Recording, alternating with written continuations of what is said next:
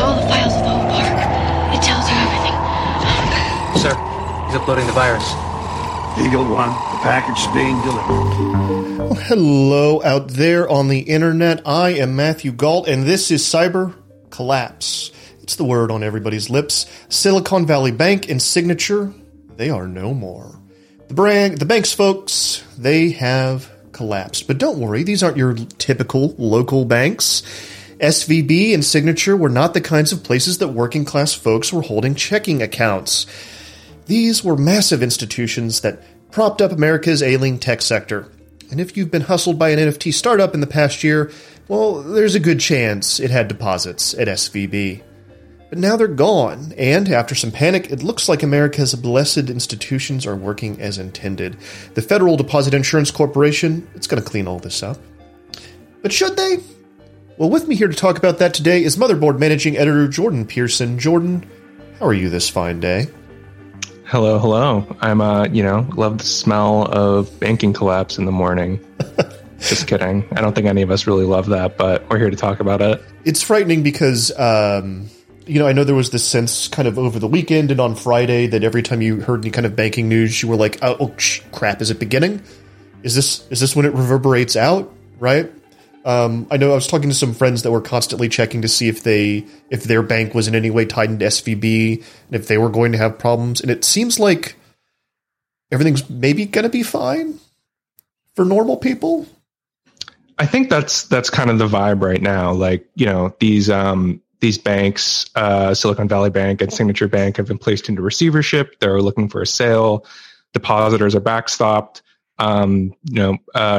Banking stocks kind of across the board fell yesterday, some of them pretty severely. But so far on Tuesday morning, things are back up. Dow Jones is back up.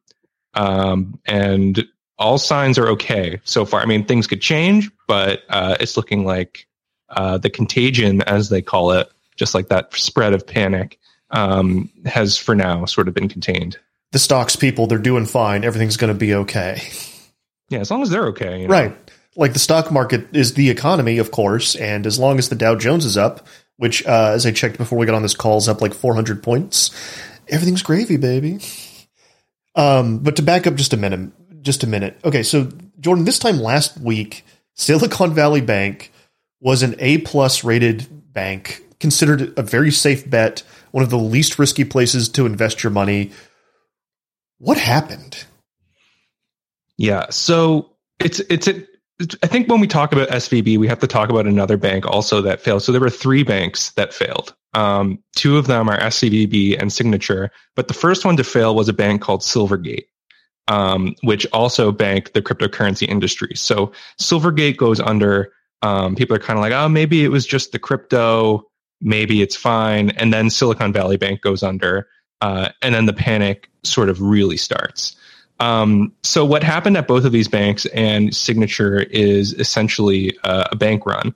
So that is when a bunch of depositors, kind of like a critical mass of depositors, probably amounting to billions and billions of dollars, all at once are sort of like, they lose faith in the institution for whatever reason, and they're like, we got to take our money out. And because banks are not just sitting on your deposits, they're actually, investing with them, and it's called fractional reserve banking. They don't have the liquidity to honor all of these withdrawals at once and continue operating. So that's when they run into trouble. And that's basically what happened at SVB was they had a bank run from their clients who are largely, venture capitalists, startup founders, and they all got together and decided to pull out at once.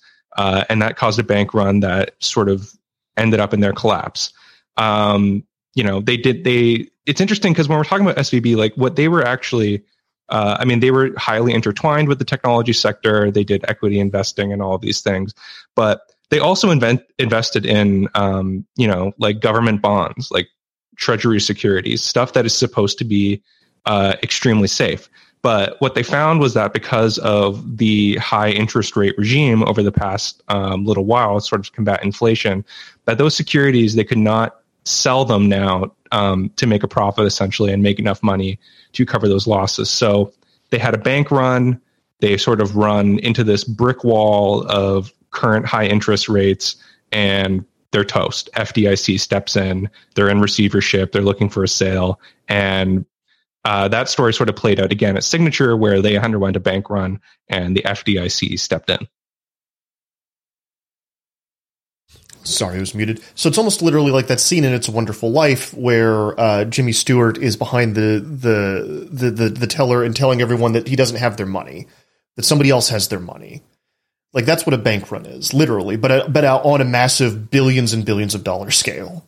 Pretty much, yeah. And like, going on over Twitter with people like freaking out and yeah, that was like, it's the end of everything. That was one of the fascinating parts here. Let me just pull up some tweets for some wild things were happening over the weekend. One that I know that we were all kind of talking about was this gentleman named Jason.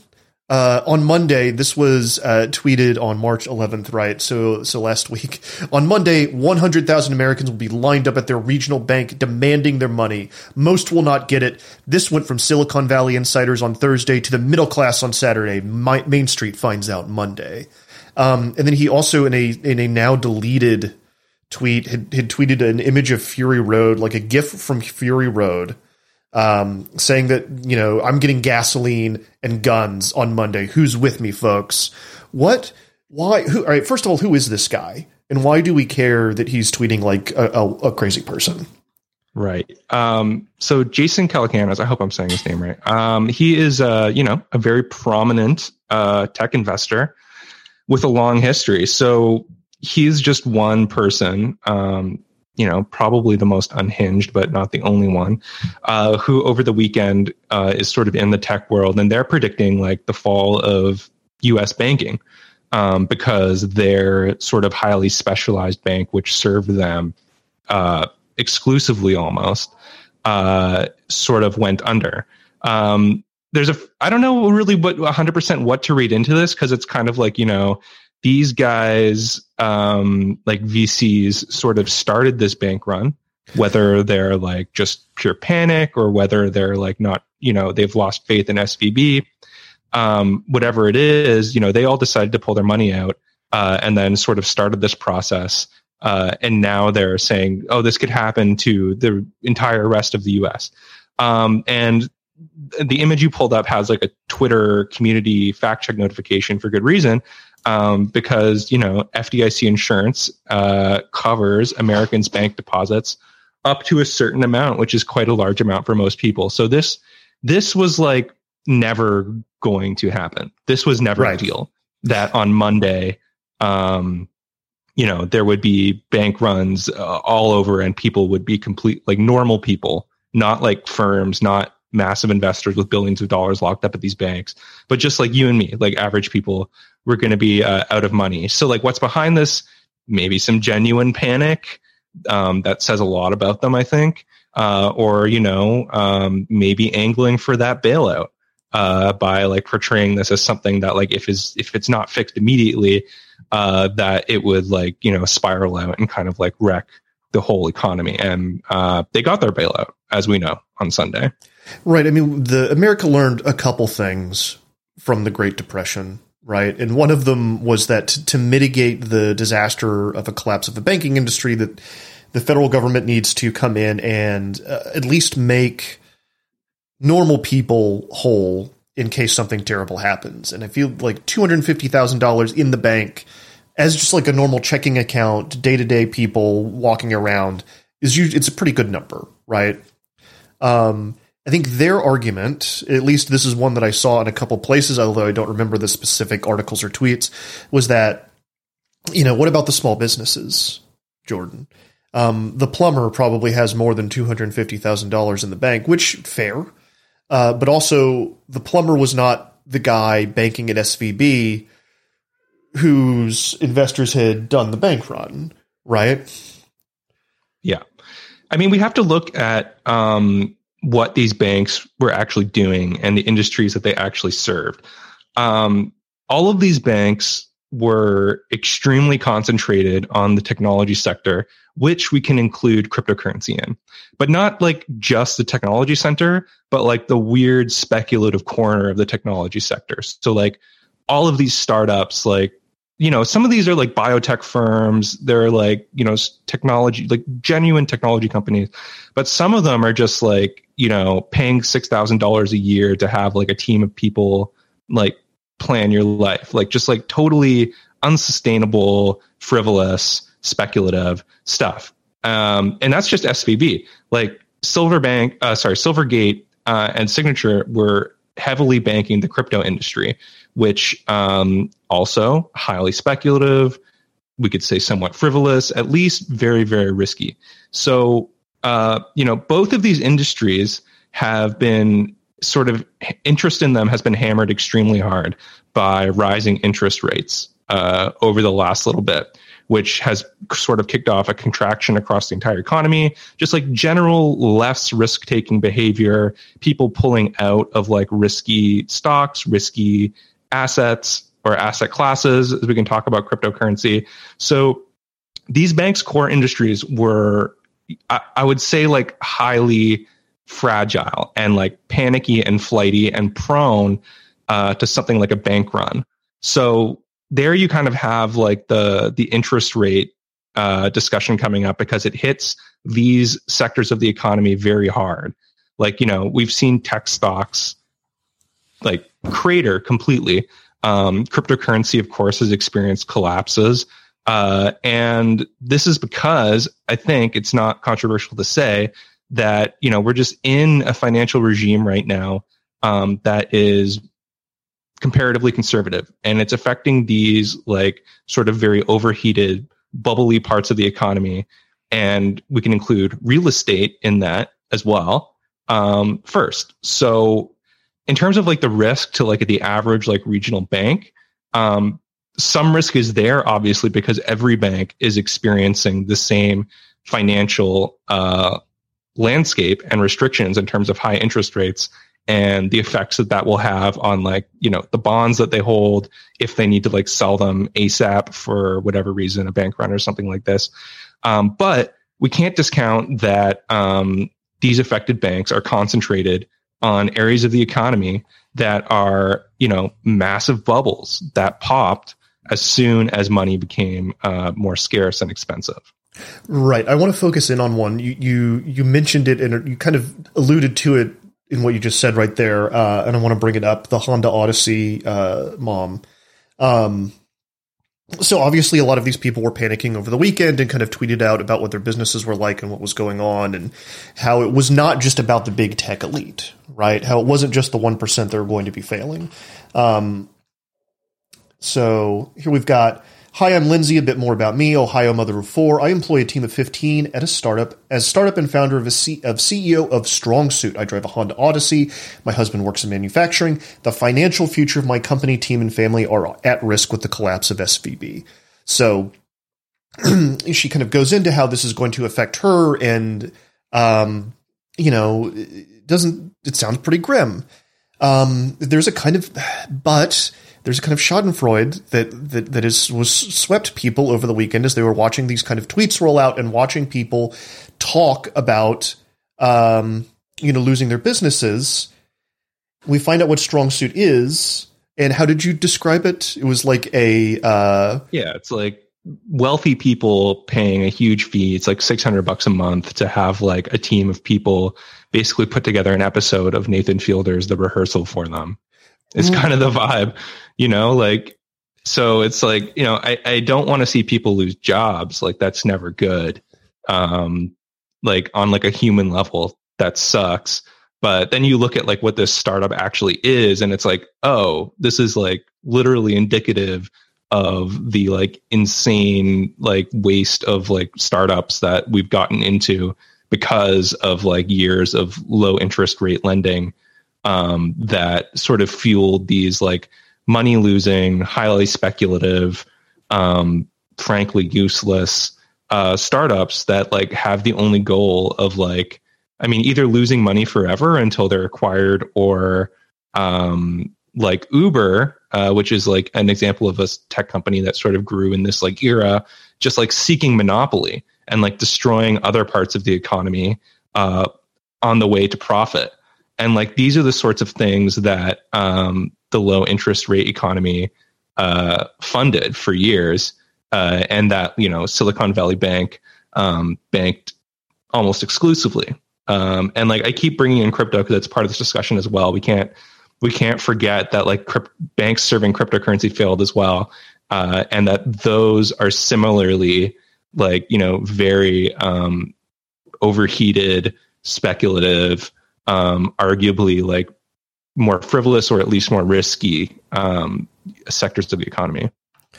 Right. I've got a question from the audience. I just want to put a pin in because we are absolutely going to talk about it. Super Forsty asks, did you guys catch any of the conspiracy theories and all the accusations that DEI caused these two banks to tank?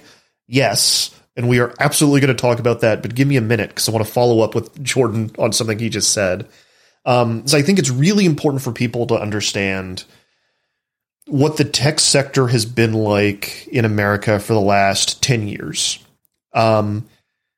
We have had 0% interest rates in this country, which has allowed a lot of new wild ideas to come about, right? A lot of people have been able to try different kinds of businesses to do a weird tech startup like Strong Suit, where you're going to pay someone a wild amount of money to do your own Nathan Fielder's The Rehearsal for you, and also things like Uber and DoorDash, these companies that those two specifically were looking towards being profitable at a time later when they got a monopoly, or when self-driving cars became a thing and your labor costs plummeted.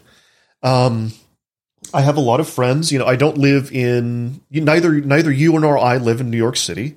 A lot of our colleagues do. A lot of people that write about this stuff do. So you and I both have different perspectives about this kind of stuff. I live in a not as affluent area in the South. I have a lot of friends that one of the things that helped them get through the pandemic was stuff like DoorDash. And it was funny because after the bank collapse stuff happened, I was talking to them over the weekend, and one of the guys that's like a poster child for DoorDash, uses it almost every day, has a subscription, which is not a thing I knew you could do. Was like, I can't do this anymore. The prices are getting crazy. For my wife and I, it used to be $10 more than just going and getting it ourselves. Now it's double and triple the price. I'm paying $60 or $70 a meal to have someone bring it to me. I can't do it anymore. And I know that like that is tangentially related to what we're talking about, but I think it speaks to this kind of thing that we're seeing in the tech industry now, where the boom time of 0% interest rates is over. The pandemic changed a lot. It shook things up. And now you're seeing the chaff in all these tech startups start to fall away, right? For sure. Like, you know, it's been a long process of like coming back down to reality for this sector, which has led to, like you just mentioned, like sort of consumer subsidies ending on gig economy apps, which leads to like the service becoming more expensive. And like, this is kind of like the end process of that now that interest rates have risen so high, which is like leading to this like more conservative outlook in the economy and a contraction of like borrowing and things like that. Like I'm not saying like, I'm saying like so much, but I'm not saying that because, we had all these ridiculous startups, that's why these banks failed, or because we had crypto, that's why these banks failed. What I'm saying is that it's all part of the same picture of like low interest rates, leading to this sort of like bubbly economy of really like risky, speculative, money losing, frivolous things. And then, when the Fed has sort of hit that big red button over and over and over, raising interest rates, which is something that affects the entire economy, including, like we've seen like layoffs, and that's part of this as well. It's just like a general contraction to the entire economy. But pushing that big button of like rising interest rates, it puts strain on the technology industry, on the crypto industry, makes them more fragile, vulnerable, flighty, panicky. And then on the other side, the bank side with like in terms of the government bonds that it holds, high interest rates kind of fucked them too. Like when it came to like the time that they needed to like sell this stuff to like cover this bank run from this like collapsing industry because of high interest rates, they found that they could not make up the money because of high interest rates. So it's like this like widespread thing that is hitting these like very vulnerable, overheated sectors first. And they kind of, it feels like the Silicon Valley, those investors in that specific bank, they were the ones that panicked. They were the ones that pulled out, right? They, to a certain extent, they shot themselves, right? They're the reason the banks collapsed. Yeah. So go ahead. No, you go ahead. I was just going to mention that, like, I mean, there's been some discussion around like the sort of precarious position of banks for a while, specifically Silicon Valley Bank. Like, you know, for a couple months, people have been saying like, hey, banks are like offering like really high interest on deposits, but they have like all these like extremely low interest loans like sitting around. Like it's not like a huge secret that like interest rates are high and the effects that it has on like securities and like, you know, the amount of like low interest loans that are out there. It's not like they haven't been going up for a while, right? Exactly. Yeah. So I think there was some of that going into that sort of like panic that kicked off, but you are correct that like, yes, like the bank run doesn't happen without people running. All right, cyber listeners, we're going to pause there for a break. We'll be right back after this. Ryan Reynolds here from Mint Mobile. With the price of just about everything going up during inflation, we thought we'd bring our prices down. So to help us, we brought in a reverse auctioneer, which is apparently a thing. Mint Mobile Unlimited Premium Wireless. How to get 30, 30, bit to get 30, bit to get 20, 20, 20, bit to get 20, 20, bit to get 15, 15, 15, 15, just $15 a month? Sold! Give it a try at mintmobile.com/switch. $45 up front for 3 months plus taxes and fees. Promo rate for new customers for limited time. Unlimited more than 40 gigabytes per month. Slows full terms at mintmobile.com. All right, welcome back, cyber listeners. We were talking to Jordan Pearson about Collapse, RE Bank. So what happened on Sunday? What is the nature of this FDIC deal? I know they're seeking buyers for these banks, and they're still seeking buyers. I know that a couple of the banks have come in and looked at the books, and they're like, "Oh, fuck this, backing away." Right. Right. Yeah. So this is a bailout. There was some discussion about like whether to use that word or not, but I think it is. But it's also worth differentiating it from the 2008 bailouts. So in 2008, like they actually bailed out the banks. Like the banks continue to exist, and they passed a law to help these banks out by buying some of their like distressed assets. And, you know, basically the government kind of like entered the business of buying up what these banks had on their books to eventually make a profit itself and sort of continue these banks' operations. This is a little bit different because they are bailing out depositors. So what that means is that if you had money in Silicon Valley Bank or in Signature, the government is saying like, we're taking control of this bank. We are going to find someone to buy it. Like, who knows what that's going to be? It might just be a formality. Like we just, you know, give these deposits a good home type thing. And in the meantime, we'll backstop your money if you need it. So, and in that it's a little different because the shareholders are getting wiped out. Like people who invested in the bank are not being bailed out. The management of the bank is not being bailed out. They're all being fired. But who is being bailed out are the depositors, which are technology firms. So in that sense, it's like, yes, they are continuing, like, you know, Silicon Valley Bank will be purchased probably and will continue probably under the name Silicon Valley Bank in some form. But it's not like they like rewarded the top management of the bank or the shareholders in the bank. They're just ensuring that these technology companies can have payroll this week and will can have continued access to their money. So that is basically the state of play now, as far as I understand. And this happened internationally as well. So like Silicon Valley Bank Canada arm was seized by Canadian regulators. Its UK arm, was also placed on receivership. So this is happening everywhere with these firms. But yeah, that's basically the state of play. And I want to point out this line in the announcement kind of about what's going on, just to make sure that we're all on the same page. No losses associated with the resolution of Silicon Valley Bank will be borne by the taxpayer. Do we know how they're avoiding that?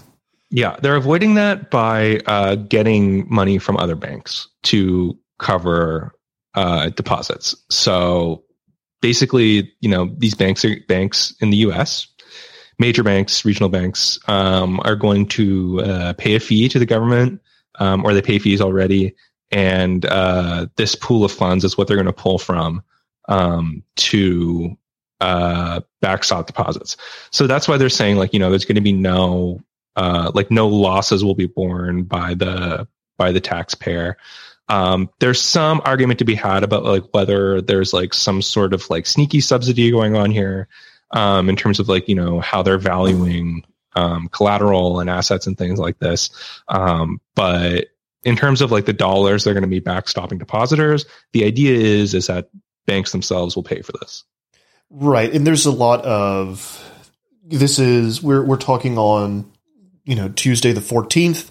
A lot of different things can happen between now and whenever this gets resolved, right? Who knows how it's going to play out? Right. Yeah. I mean, there could be a run on another bank, and who knows, they may end up being in a similar situation. We don't know. But so far, if we talk about how the market is valuing things, the market can be wrong, obviously. But, we're seeing just on the stocks, at least there's some faith that, these regional banks aren't going to suddenly go under this week. But as you said, surprises can always be on the way. Here's a decent question from the audience, and I think I know the answer, and the answer is possibly not quite yet. I think we'll need more information, but the question is: has anything been said by Congress or Biden about how they're going to avoid this in future via policy? No, is the answer, right, JP?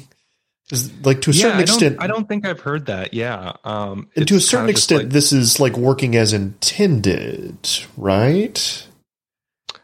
I think to a certain extent, yeah. There's been some discussion about, in terms of policy change, whether there will be another interest rate hike. There's kind of a saying that's interest rates go up until something breaks. Now something's broken.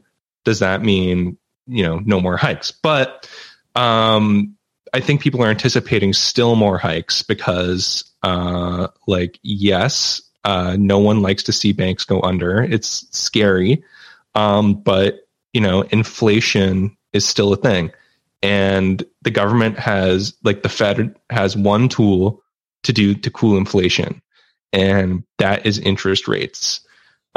So, I've kind of been thinking about China with regards to this whole thing, because if you're in a country like China where the government is very strong, has more direct control over industries and the economy, they can just sort of direct industries at will more than here. Congress could always legislate, but as we know, that is going to be probably a non-starter. But, so in China, they've been cracking down on the tech industry for a few years, on the growth of the tech industry and on firms. They've been cracking down on real estate borrowing, and they can just do this. They can just be today, no more real estate borrowing. We don't care that these houses are being built. We just need to put a damper on this, and we're going to do it.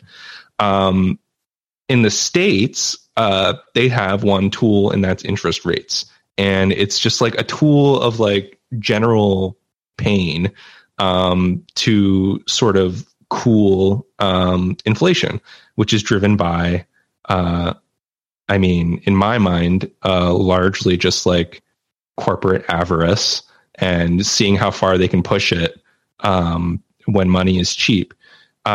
So yeah, like you hit this big red button and that causes general pain.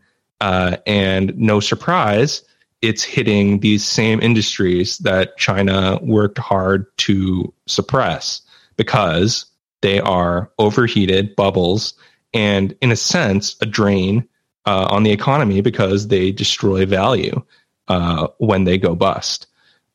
So there was some discussion, like I just mentioned, like, you know, like whether this is it, like no more interest rate hikes, but there's still more to do. Like, you know, the economy is still hot. And the job market keeps being better, performing better than expected, right? We had another job report at the end of the last week on the tail end of this collapse that was like, hey, guess what?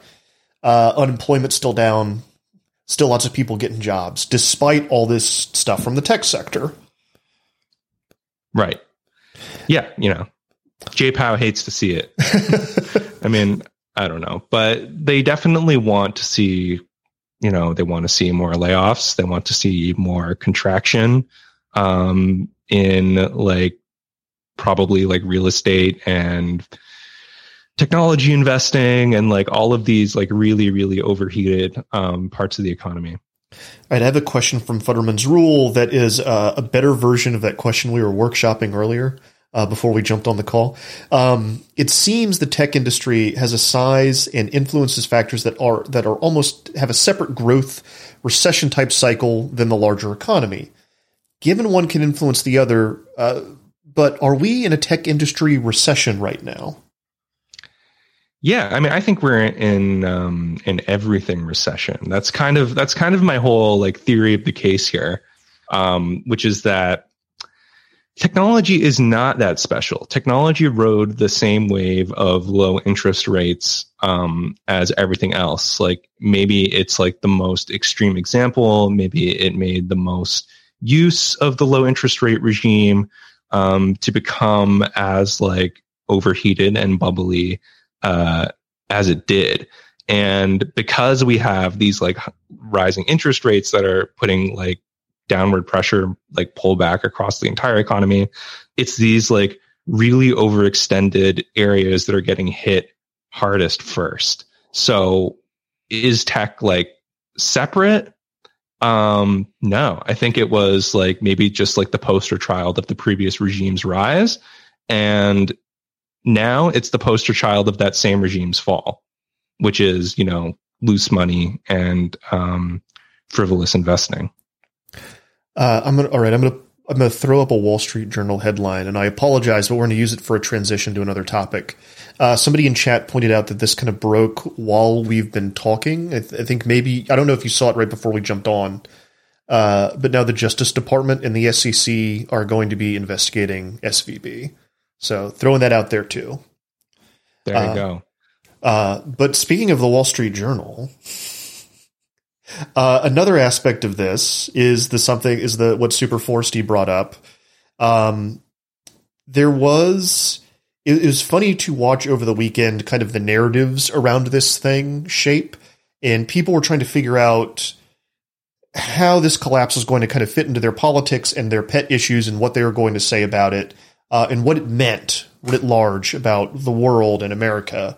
And one of the takes that ended up getting its own Wall Street Journal opinion piece was that was that Silicon Valley was too woke.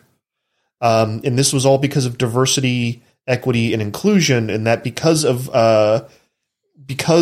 Silicon Valley was too woke, that these banks collapsed. What?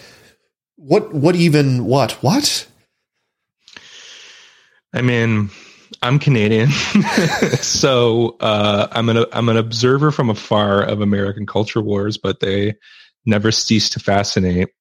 I mean, obviously, this is a disgusting thing to say and to promote. Like that Wall Street Journal piece was like they had like one black executive, therefore they failed. You know, it's stupid.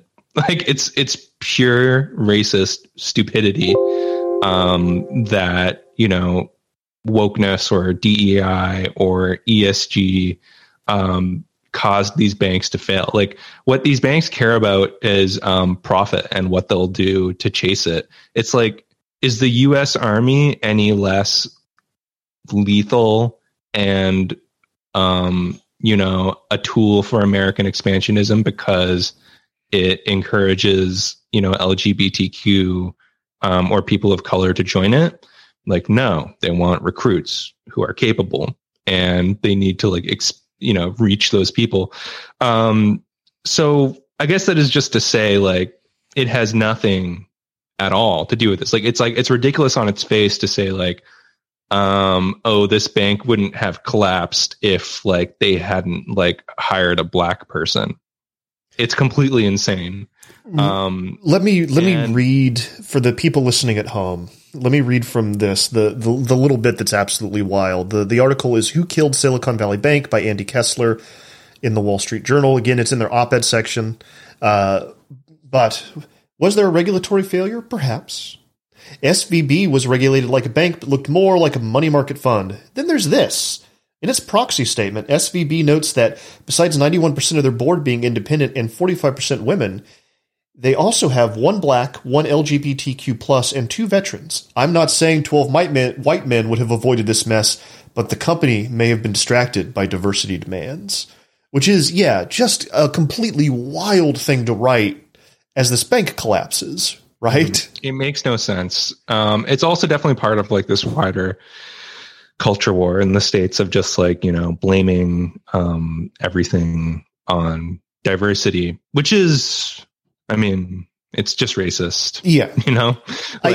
There's not too much to say. Like, obviously, no, this did not like lead to SVB's collapse. And it obscures us talking about like more salient and important things that are actually illuminating, like, the role of interest rates, the history of the tech industry, the history of real estate in this country, cycles in the economy, looking at what other countries are doing. All of this is like swept under the rug when you start talking about this nonsense. It doesn't surprise me to see it on like Tucker Carlson. Right. But it is a little bit surprising to see it in the Wall Street Journal. It's like, aren't you supposed to know what's going on? Or like, do you have to like just pander to this like group? Like, I don't really understand. I don't know the process. Again, how that article happened. Again, it is their, I'll defend Wall Street Journal just a little bit because it is their op-ed section, and the op-ed sections in the major newspapers of the world exist to make people angry and get people riled up, right? It's not their traditional reporting. It still sucks, but the Wall Street Journal has published a lot of, and the New York Times as well, has published a lot of wild, inane op-eds over the years, right? For sure. So, yeah. I don't want to speculate on how that article came about or like what decisions were made, but like it says what it says and it's ridiculous. It didn't get a lot of traction though. I felt like most of the conversation I saw around this that article specifically were people dunking on it.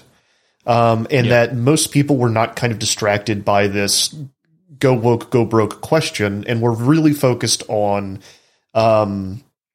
should we bail this thing out?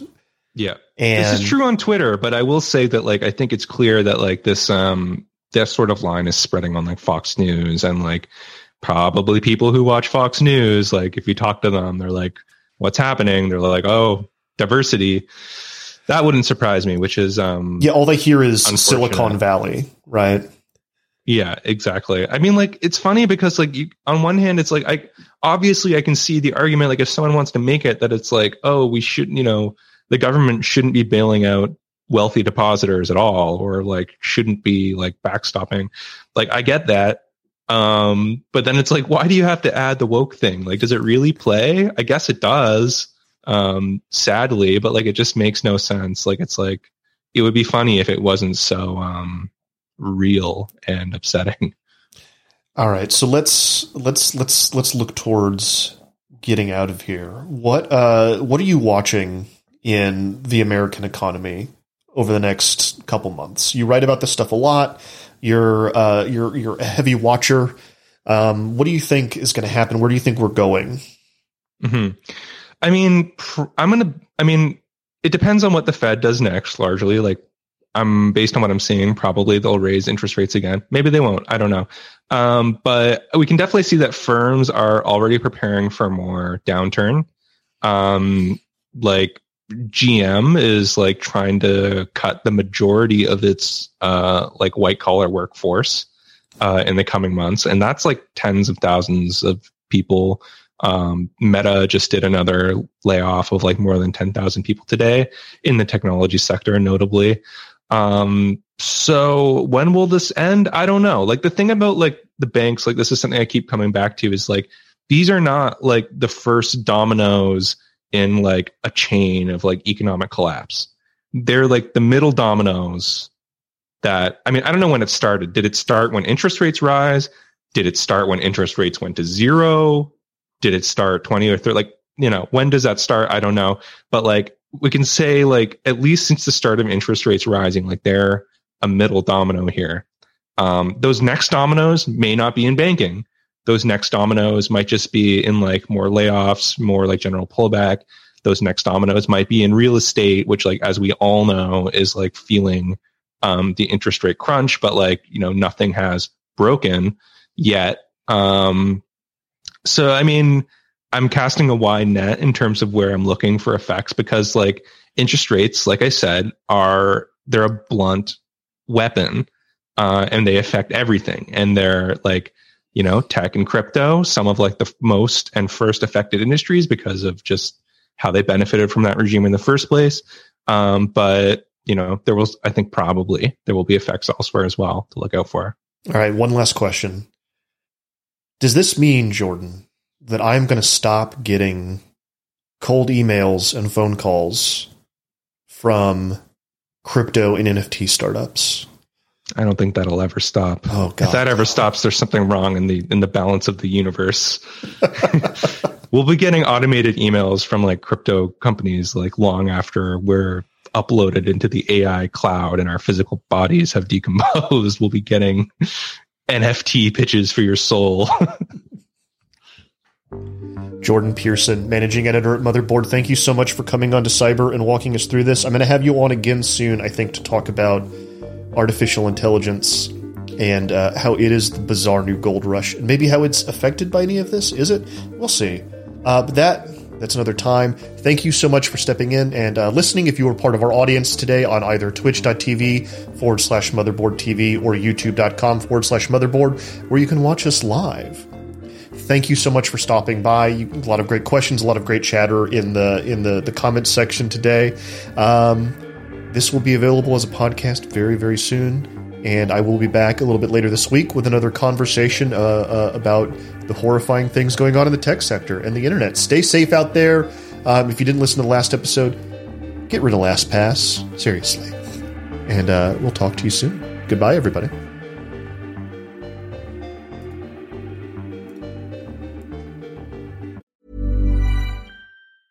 Even when we're on a budget, we still deserve nice things. Quince is a place to scoop up stunning high-end goods for 50 to 80% less than similar brands. They have buttery soft cashmere sweaters starting at $50, luxurious Italian leather bags, and so much more. Plus, Quince only works with factories that use safe, ethical, and responsible manufacturing. Get the high-end goods you'll love without the high price tag with Quince. Go to quince.com/style for free shipping and 365-day returns.